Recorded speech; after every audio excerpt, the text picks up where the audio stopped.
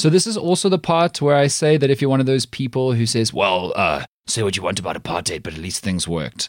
I swear I will throw hands because no, it didn't. Hey, my name is Dan Corder and welcome to The Issue with Dan Corder, a show where we deliver you South African news with laughter and thoughtfulness on podcast and on YouTube. On today's episode, we're trying to figure out how white South Africans got so wealthy. Because people don't know enough about white economic empowerment, economic apartheid, and exactly why that system has created the most unequal country in the world. So let's get into it.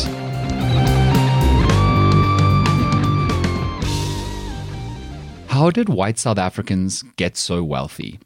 Because we live in the most unequal society on earth.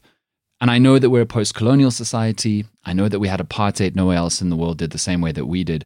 But how, even out of all the other countries that suffered that or similar systems, did we end up so fundamentally unequal?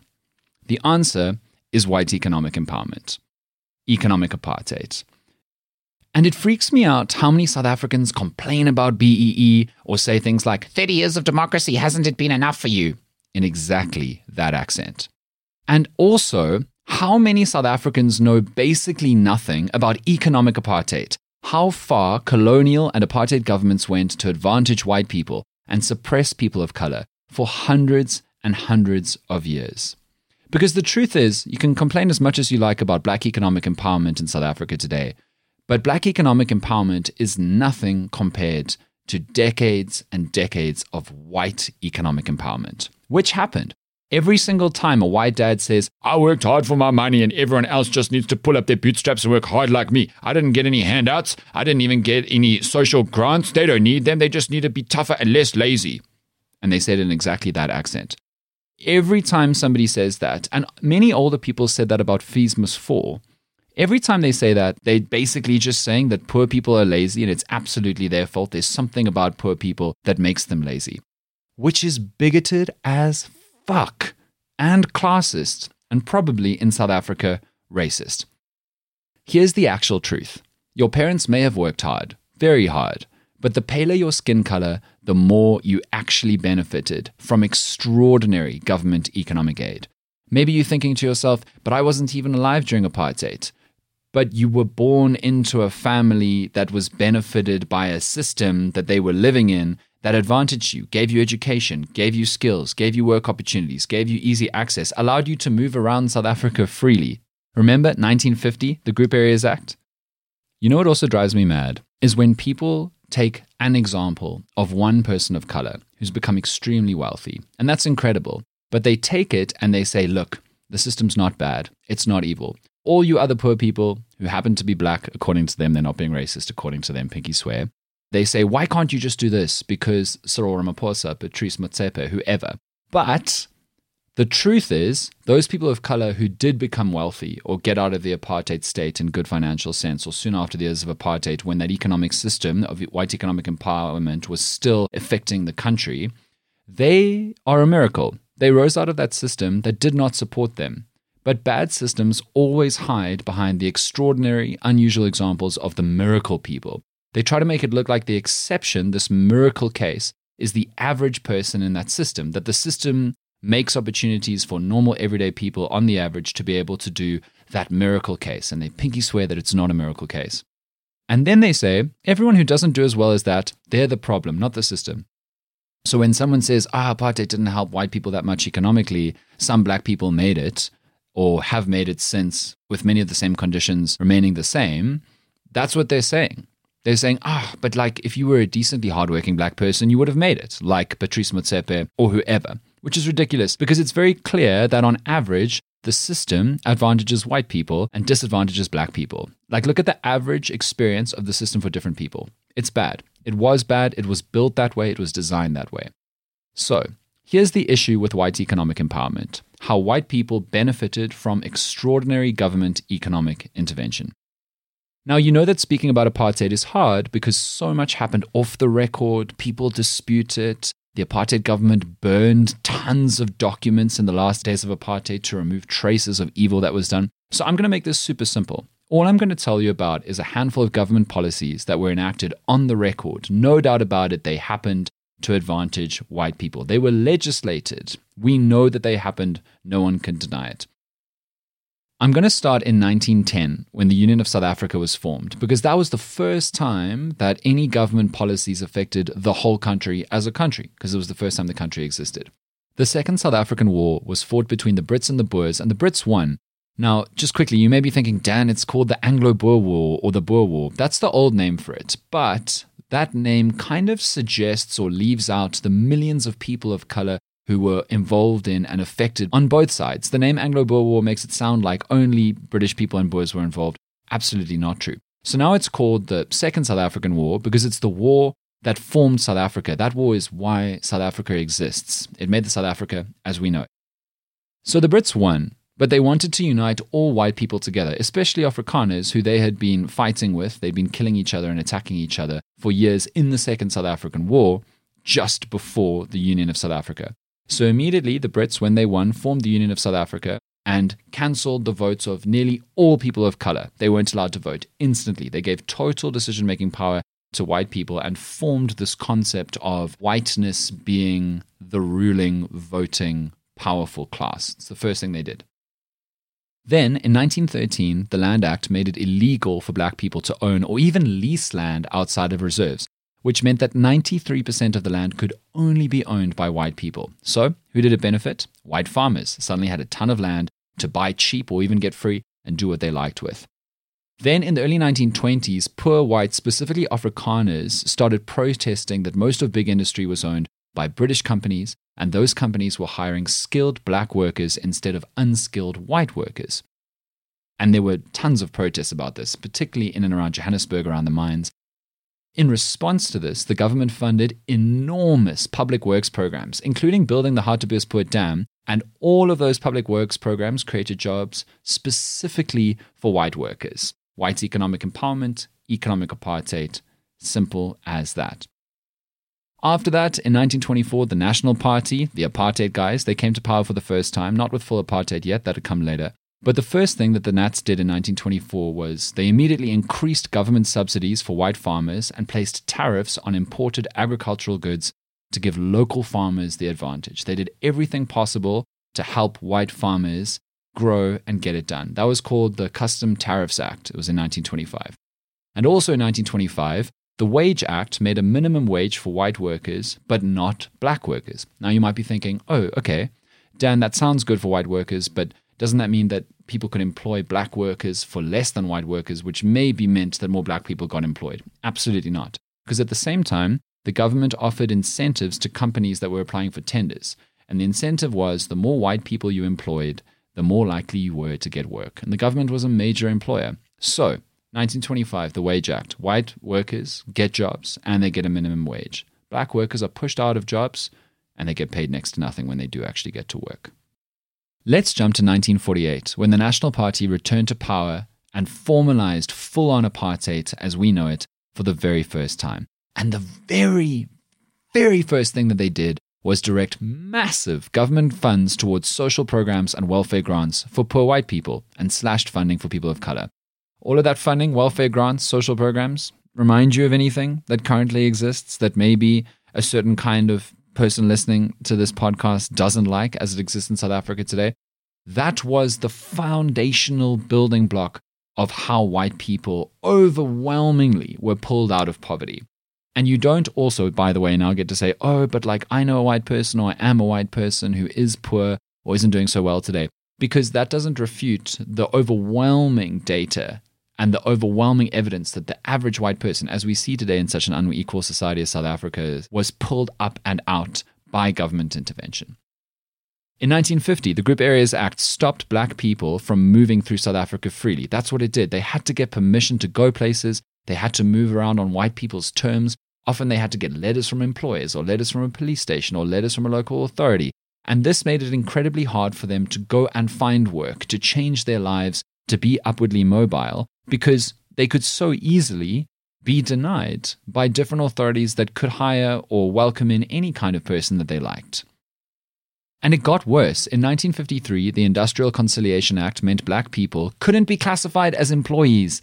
That's literally what it did. It said black people could not be classified as employees in South Africa. They got no benefits. They weren't allowed to unionize. They weren't allowed to fight for better wages and working conditions as employees in South Africa. Only white people were allowed to do that, not black people. In the 1950s and 60s, black people's pensions were fixed. That meant that they were held at a certain number monetary value. But inflation was happening at the same time, which meant that the fixed pensions were losing their value every single year. And at the same time, white people's pensions weren't fixed. They rapidly grew, often above inflation, and became more valuable over the time. The state's position was to, even with the little money that black people were allowed to earn, to undercut the value of that money. And the apartheid state continually expanded education programs to upskill white workers while denying all of that to black workers.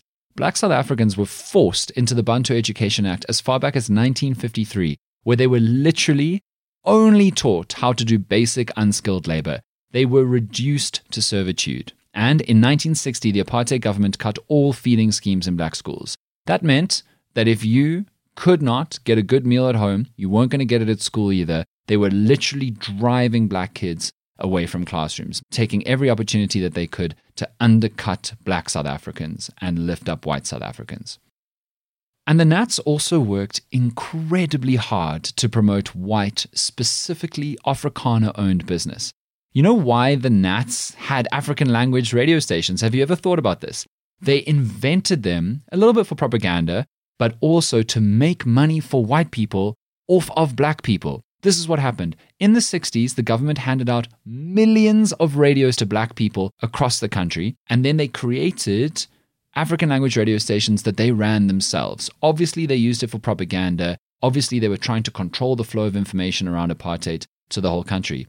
But they also gave ad space, reaching this massive new audience that they had created to white, especially Afrikaner-owned business, often free, often at knockdown rates.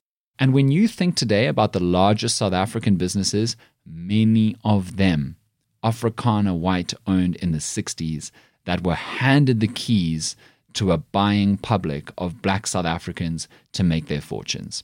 I could go on, but you get the point. These are undisputable facts. And you know what I said earlier about the average experience showing what a system actually does? Well, let's look at what the apartheid system did to South Africa. In 1996, the first ever truly national census was taken, where all South Africans were included in the surveys to discover what the reality of their lives were. This had never happened before. No massive research or study had ever been done to look into the vast majority of generally black South Africans' lives. Obviously, why would the apartheid government want to have that exposed? So this is also the part where I say that if you're one of those people who says, well, say what you want about apartheid, but at least things worked. I swear I will throw hands, because no, it didn't. Things under apartheid did not work. It was not better. Maybe it worked, and maybe it was better for a small minority of people, white people. But for everyone else, ghastly. Scrub out that bullshit, ahistorical, faux weird romantic cuck. Put it away. Here's what life was like for the vast majority of South Africans straight after apartheid. This is the legacy. This is the South Africa that the apartheid government left us. The apartheid government forcibly removed over 3 million black people from their homes over 20 or 30 years and dumped them on undesirable land with no good housing or infrastructure, sometimes no sewage systems, no roads, no lights. Regarding housing, because of apartheid, in 1996, 21% of black South Africans, that's 6 million people, lived in informal housing. How many people were white living in informal housing?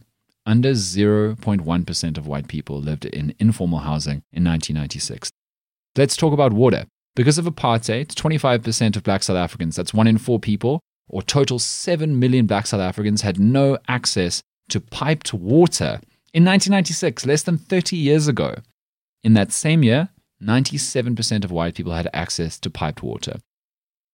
Let's talk about rubbish, refuse removal, something as basic as taking away the trash. Because of apartheid, in 1996, 59% of black South Africans didn't have any access to regular refuse removal.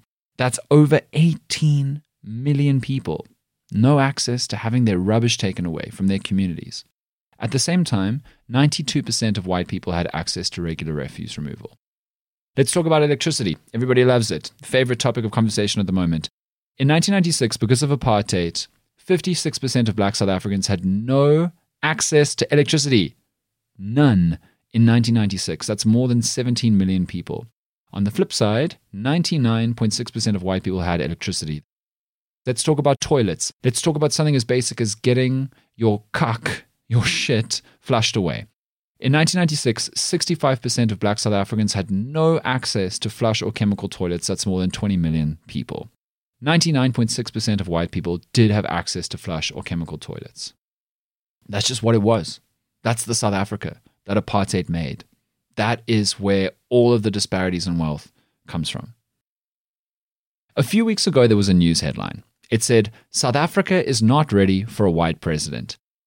And you know, sometimes you see a news headline on a lamppost, on a poster, on paper and cardboard, and you think, why did they waste ink and paper on that? Why would they waste ink and paper on something so obvious? Like, what about the trees? Don't they know the Amazon is in trouble? Because, obviously, many South Africans are not ready for a white president. But it makes sense a bit when you see who said this incredibly obvious thing. It was the leader of the Freedom Front Plus, or sorry, properly, die Vryheidsfront Plus. Now, this quote actually annoys me so much because it feels like it's implying that South Africans who aren't ready for a white president are somehow being unreasonable, or they should think again, or they should change. I mean, really? After centuries of abuse and oppression based on race by white people, would you suddenly just trust? 30 years, less than 30 years, would you suddenly just trust?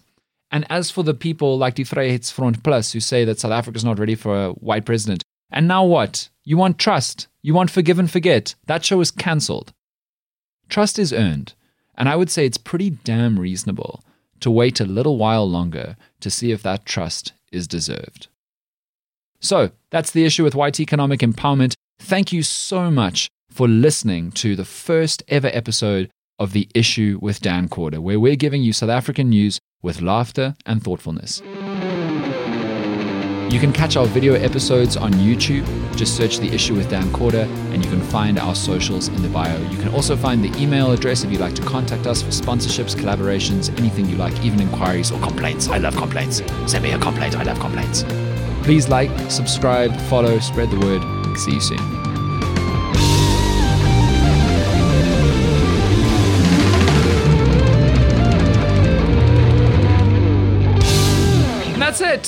That's it. We did it.